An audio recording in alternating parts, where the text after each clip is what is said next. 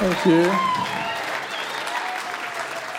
My wife and I do have a lot of experience preaching to teenagers, and one of my favorite things at my old youth ministry, we had just on the left, second row, a young girl with Tourette's. And that was just such an incredible blessing for me in our messages, because anytime there was a perfect moment for it, she knew what to do. And so if you got Tourette's today, man, just let it out. It's all good. And it's so excited to be in December, Christmas lights. Ben doesn't have a mustache anymore. It's a great month. It's a great month.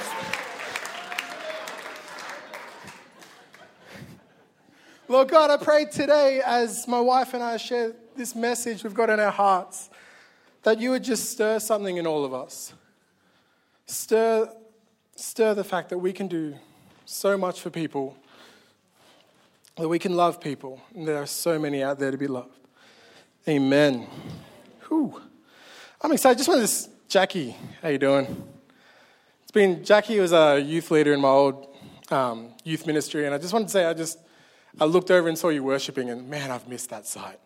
And I just wanted to say to you, man, so many of us spend so much time trying to run away or carry the baggage of our past and our upbringing and family and all sorts of stuff. But I really believe as how much you love Jesus and you keep looking forward to him, Jesus is doing miracles behind you. He's doing miracles in your past. He's doing miracles in your family. And there's going to be times when you look back and you're like, wow, I am so much bigger and stronger and have so much more to give to this situation because it's going to be because of your love of Jesus. So I just want you to know that, man. You don't have to be scared of the past because Jesus is doing a miracle behind you. I love you, man. All right. So, 14th of January, 2009, 14 days into the new year, I had some people over at my house. One of them, a girl named Ariel, would become a significant part of my life in the future. And this girl came up to me with all her sass and boldness and strength. And she said to me, do you know we've hung out every day this year, Tim Blackman? 14th of January, 2 weeks straight. We've hung out every day. And in that moment, I lost all sense, pushed her out the door, closed it, pulled the curtain over, and walked away. I pushed her away because in that moment, I realized something. This girl had a piece of my heart. And I wasn't ready. In that moment, I lost absolutely all sense when I realized she had a piece of my heart. And it took me months of pushing her away physically, emotionally, to realize that I was going to lose her. And I needed help. I needed to stop pushing her away. So there was this couple in our church. They weren't pastors, they weren't ordained. They were just a great, loving Christian couple in our church. And so I suggested Ariel go speak to them. On their first meeting, they realized I was the problem and I had to be involved. So, and every Thursday for 2 years, we would be at their house for tacos, tears, and tea. Every Thursday for 2 years. I have sobbed face down into their carpet more times than their carpet would like to remember. They needed to get a professional cleaner in to get rid of the snot. It was incredible how messy those times got. But thanks to their hospitality, prayers, wisdom, love, tacos, tears, and tea, I stopped pushing Ariel away and started pulling her closer. And I attended church every Sunday. I was leading a youth ministry at the time. But their house, that family, that was the ministry I needed. I've got a photo of Warwick up there. He's an incredible man at our wedding. He He always spoke love and faith. And he spoke to my future, and he told me who I was. And the reality was he was lying. But the truth of the matter is he had incredible insight and incredible faith. And most of the things I've lived up to. In John 13:34, there's this incredible verse. A new command, Jesus speaking to his disciples. A new command I give you, love one another as I have loved you. So you must love one another. By this, everyone will know that you are my disciples if you love one another. A lot of love one another's in there. And this is an incredible message. Like in white Christianity, we tend to read the Bible and just grab beautiful statement pieces and put them up on our walls and put them as posts on Instagram. But it's so powerful that we have to understand the context and what's actually going on here. So this chapter, it's a lot like this verse here, Jesus saying, love one another. This is the meat in a betrayal sandwich. Just before this verse, Jesus tells Judas, you're going to betray me. Just after this verse, Jesus tells Peter, you're going to deny me. So when it comes to Jesus telling us to love one another, he's not expecting it to be easy. He's just had two of the toughest conversations you can have with people. Jesus knew that loving people was going to be hard. He knew we would be betrayed, we would be let down. He knew that we would sometimes be involved in toxic relationships. Or Judas was stealing money, toxic relationships. Judas sold him out, toxic relationships. His response right after he knew the reality of Judas walking out on him is, hey guys, we've got to love one another. We've got to think about toxic people in our lives and make sure we just push them away as far as we can. No. The meat, next time you read this verse, a new command I give you, love one another as I have loved you. So you must love one another. By this, everyone will know you are my disciples if you love one another. Jesus knew the pain in that statement. Jesus knew the heartache in that statement. Jesus knew the hardship in that statement. That's why he said it right there. A meat in a betrayal sandwich. Loving people is how we show that we belong to Jesus. And it's not just out of our strength. It's not out of me and my wife's strength that we love people. We are constantly going back to Jesus going, I need more strength. I need more strength. Introduce my incredible wife, Ariel. So glad I stopped pushing her away. Thank you. Thank you so much. Did you catch that super cute wedding photo of us? I'm sorry that you guys missed it. There it is. Oh, so sweet.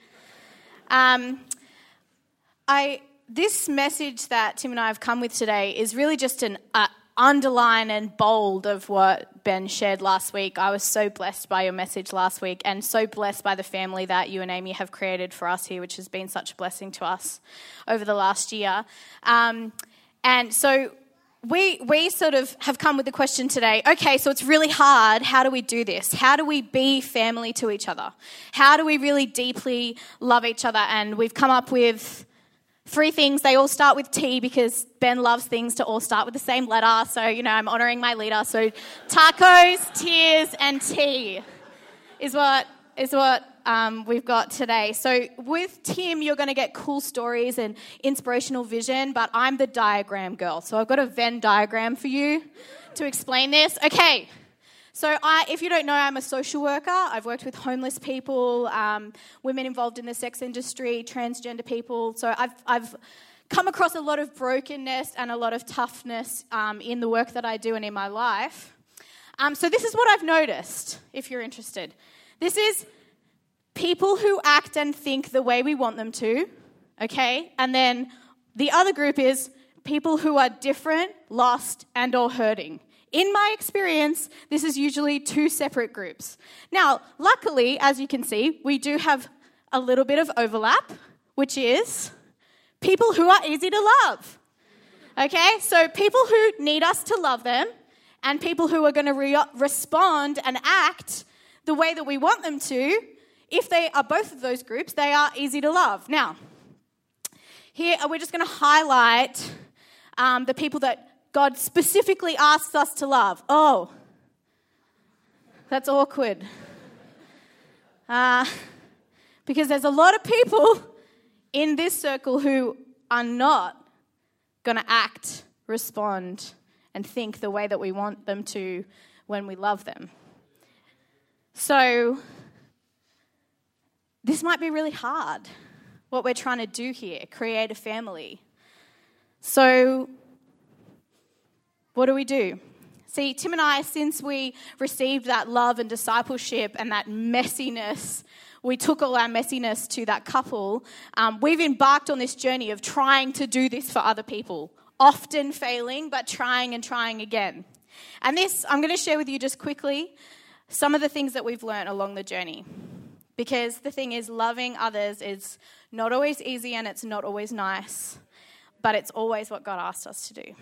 So the first one is, my first thing is, you need tacos.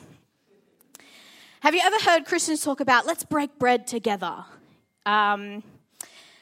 See, Jesus was all about this. He was always eating with people. There's lots of stories about Jesus eating food and going to parties and creating food for massive parties. Not as many stories about Jesus in the temple and in the church, but lots of stories about him eating with people. You know, Zacchaeus is a story about a chief tax collector, and he was rich, which means in those days he was oppressing his community. He was a bad guy. He was a corrupt person. And he's up a tree because he's short and he's trying to see Jesus. And Jesus comes along and he's like, hey, Zacchaeus, come on down. I'm going to come to your house tonight. We're going to break bread together. And everyone's like, whoa. Here he goes again. Here Jesus goes again, eating with sinners. It says, he's gone in to be the guest of a man who is a sinner. Jesus was always associating himself with people that everybody else believed didn't deserve to be associated with Jesus. And they went and they broke bread together. Breaking bread with somebody, sharing a meal in a cafe or in your home says, I associate myself with you. I want to provide for you and I allow you to provide for me. I want to share my blessings with you. In white Australian culture, we're not so great at this because we're so worried about our houses being too messy to invite people over. But what it says in white Australian culture to share a meal with somebody, it says, I want to know you and value you outside of this social box which stops you from getting too close to me. It is a powerful thing to do.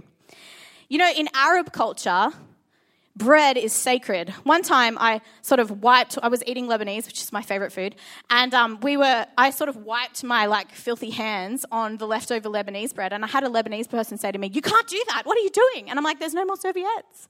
Nobody wants the bread, we're done. And she's like, you've got to understand, Ariel, the bread is sacred. The bread represents our blessings. The bread represents our life that we share together. You can't just wipe your mess on it and discard it. You know, in Arab culture, when a new baby comes to your house, not just one house, all the community's house, every single house, the new baby comes in and as it comes over the threshold, they run over with Lebanese bread and they break it over its head. A Lebanese friend told me a story about, one time they couldn't find any Lebanese bread and the new baby was coming over. And so they're like, Crip, find something. And they get chips and cookies and they're breaking the chips and cookies over the baby's head. Because it represents, you belong to me. I want to share my blessings with you. I want to provide for you. That's what it means to share a meal with somebody. It's an incredibly powerful thing. I heard a story one time about a guy that got saved in America into a church out of a gang lifestyle. And he thought that once he got baptized, that was his initiation into this new Christian, Jesus-loving gang. And they were going to be family now. So he got baptized and he was so excited. I'm in now. I'm part of the family. And he was crushed when he discovered that he got baptized, but then nobody was there for him. Nobody wanted to get messy with him. Nobody had his back the way that people in his gang had his back. And that devastates me. Imagine if new Christians came into our church and we were running up to them with all of our blessings going, "You're mine, I will provide for you. I want to own you. I want you to be a part of who I am." Imagine if we were crawling over each other trying to invite them over to our place for lunch. Wouldn't that be a powerful thing? We learnt this by feeding lots of moldy people. In our last life group, one of them has come out of the woodwork today and arrived. In our last life group, we had a big group of teenagers, and a lot of them were moldies, and they didn't want to make eye contact with me or talk to me, and definitely not talk to me about their feelings. And I was like, why don't they like me? So I just kept feeding them because it was the only thing that seemed to speak to them. I would give them like huge bowls of noodles this big and they would eat it with their hands. They would make toasted sandwiches of Nutella and cheese. Yuck! Hundreds of the things. They would just eat and eat and eat. And, after months and months of me spending so much money on food, I was like, we're just not getting through to them. They still don't sort of talk to me. They barely make eye contact with me. Like, we're just not getting through to them. And then one day we did this activity where I got them to write on Post-it notes each of the most significant things that had happened in their life. And every single one of those boys wrote meeting Tim and Ariel on one of their Post-it notes. Every single one. And I cried, other people cried that night. There was lots of tears as we realized that this was meeting us and coming under our leadership was significant to them. They just didn't know how to explain it to me except for eating my food. I've noticed this thing. Tim and I have moved over interstate twice through God asking us to go different places and to different ministries. And the people that we've stayed in touch with are the ones that we had in our home, breaking bread with us, because that's what makes people family. The reason why this is called tacos, just FYI, trust me, I have tried everything. The cheapest, quickest way to feed lots of people is tacos. Trust me. Trust me. That's why you need tacos. All right, and the next one is tears. My favorite verse in the Bible, if I have a life verse, it's in my Insta bio, so you know this is legit. My life verse would probably be Proverbs 14:4, which is this: where there are no oxen, the manger is clean, but abundant crops come by the strength of the ox. So in other words, this is not the only poo joke in the Bible. It is my favorite poo joke in the Bible. Basically what it's saying is, if you have no stuff, your house, your life, it'll stay clean, it'll be orderly, it'll be comfortable. But if you want an abundant harvest, you're going to have to deal with right? And, abundant harvests, abundant crops throughout the Bible, that is used as a metaphor for bringing in the lost. If we want to bring in the lost, we're going to have to deal with right? We're going to have them in our stable, messing up our home, messing up our lives. There will be tears. I texted one of my best friends and I said, can you help me find a story of when I loved somebody so much that it hurt and it was really worth it? And she wrote back, it's never worth it. And I wrote back, you're right. Because there's this, I want to share with you this verse. Sorry to the media team, you're going to have to go back for me. It's when Jesus asked us to love our enemies. It goes, but I say to you who hear, love your enemies, do good to those who hate you. Bless those who curse you, pray for those who abuse you. To one who strikes you on the cheek, offer the other also. And from one who takes your cloak, do not withhold your tunic either. Give to everyone who begs from you, and from one who takes away your goods, do not demand them back. And as you wish that others would do to you, do so to them. If you love those who love you, what benefit of that is that to you? For even sinners love those who love them. And if you do good to those who do good to you, what benefit is that to you, for even sinners do the same. And if you lend to those from whom you expect to receive, what credit is that to you? Even sinners lend to sinners to get back the same amount, but love your enemies and do good and lend, expecting nothing in return. For your reward will be great. You will be sons of the Most High. For he is kind to the ungrateful and the evil. You know, I am not a family just because of my relationship with the father, Tim. My children's relationship with their father, Tim. We are a family because of who we are to each other. And so this is how we be to each other, family. We love those that are sometimes hard to love. So there will be tears. You know, even Jesus, when he had a group of friends and it says in the Bible that he loved them dearly. So they were Jesus' mates. And one of them was gravely ill, and they said, Jesus, come on, Lazarus is sick, you've got to come and heal him. And Jesus didn't go. And it said when Jesus finally arrived, Lazarus had been dead for 4 days. And Lazarus' sister ran up to Jesus and said, why weren't you here? And it says Jesus was deeply troubled. Jesus was affected negatively in his emotions by other people. It says he was deeply troubled. And on the way to the tomb, he wept. Jesus wept. The shortest verse in the Bible. He wept. There will be tears. When I was first a youth leader, I was just in my second year of uni doing social work, and I had one of these youth girls, and she terrified me. She was terrifying. She had piercings everywhere. She was Aboriginal. She was angry. She had dark black hair with an emo fringe. This is showing how old I am. And she came, but she was just so guarded. And it took me like 4 or 5 months to realize that she was actually homeless, and she was couch surfing in one of the houses of my other youth girls. And she opened up to me and said, it's not safe for me there. And we talked about that, and I said, I've got to get you out of there. So I just got in my car and I went to that house and I said, come on out. And she walked out with all of her worldly possessions half filling one garbage bag and got into my car.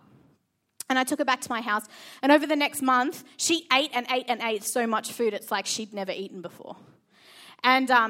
And we went through this process. Okay, can somebody in the church take her? What are the options? You know, learning social work, I knew enough about the refuge system to know that that was not going to be okay for her. And so we went through this process. And in the end, I pulled my whole family into my parents' room. And I said, family meeting, I want to keep her. And the Holy Spirit moved on my family. And they said, yeah. And you know what? She was the same age as my little sister. We had to figure out how to put her in school. We had to drive her to school. I had this broken girl who'd come from this abusive background in our house, eating all our food, not talking to us about what's going on. And sometimes she'd just go walkabout. She'd just go for days and we wouldn't know where she was. And my mum's freaking out. And I'm trying to date this guy called Tim, and he's coming over, and she's peeking through the bushes trying to see what's going on with us because she'd never seen a Christian relationship before. She was trying to suss us out. And, our stable got messy. It was messy. There was tears. It was hard. Can I say it was worth it? She's not walking with Jesus right now. So I didn't get out of it what I wanted, what I believed God had asked me to do it for. But this verse says, do it and assess whether it will be worth it, and then do it. It says, if somebody takes your cloak, give them your tunic too. And this is a story for another time, but that wasn't the last time that I brought somebody home and said, we're keeping them. And God was preparing me for what was to come. So how do we do this then? If it's going to hurt us, if it's going to break us, if it's going to mess up our life, how do we do it? With tea. Because after all, we are all teapots. Let me explain. Later in my journey, I was working with homeless people full-time. I was a full-time youth pastor, and I had people living in our home that were suicidal, and it was crazy. I was not okay. I burnt out. That taught me how to never burn out again. And here's the tip. I am not, it turns out, the savior of the universe. I know! It's obvious to you, right? It sounds obvious, but sometimes when we have somebody right in front of our face, it's hard to know that they will be okay if we don't make it okay. There's two options. We either let people get close enough to us to hurt us and freak us out and make us worry, or we push all those people away and we choose not to love them at all. And then there's this third option, which I am still trying to figure out, which is sometimes all you have to offer people is tea. Tea is a thing in my house. We have had lots of tea. I like putting it in a teapot because that means you're committed to the whole pot.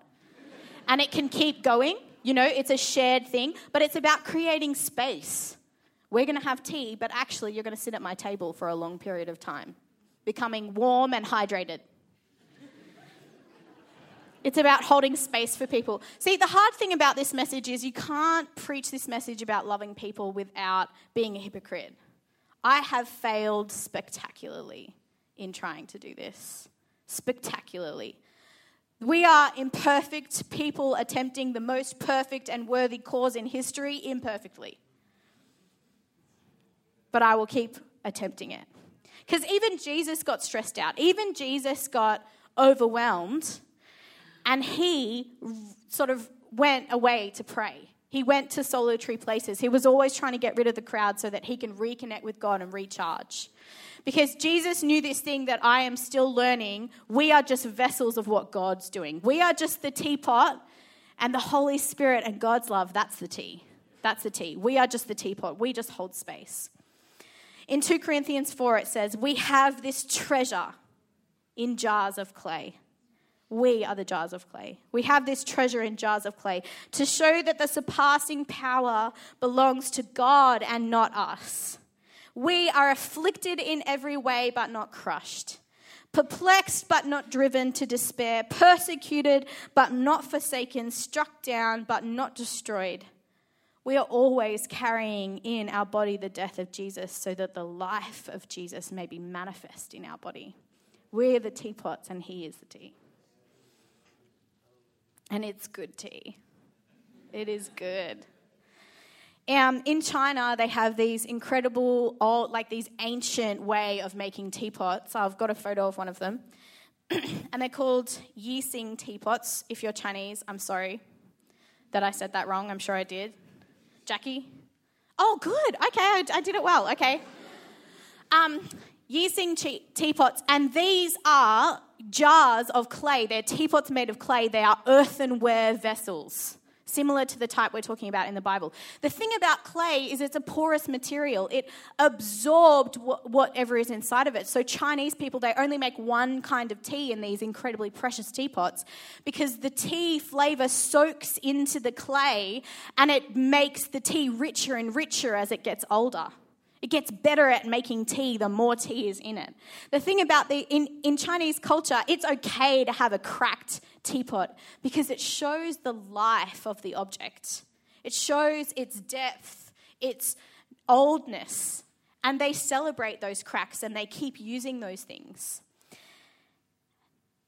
And the other thing about these teapots is that they are incredibly precious ancient objects, except you cannot leave them on the shelf in a museum behind a glass door. You have to use them to preserve them.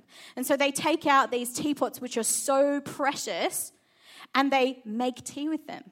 They have to. Because the tea flowing through them and all over them is what preserves them. It keeps the clay moist and stops it from turning to dust. We are the teapot.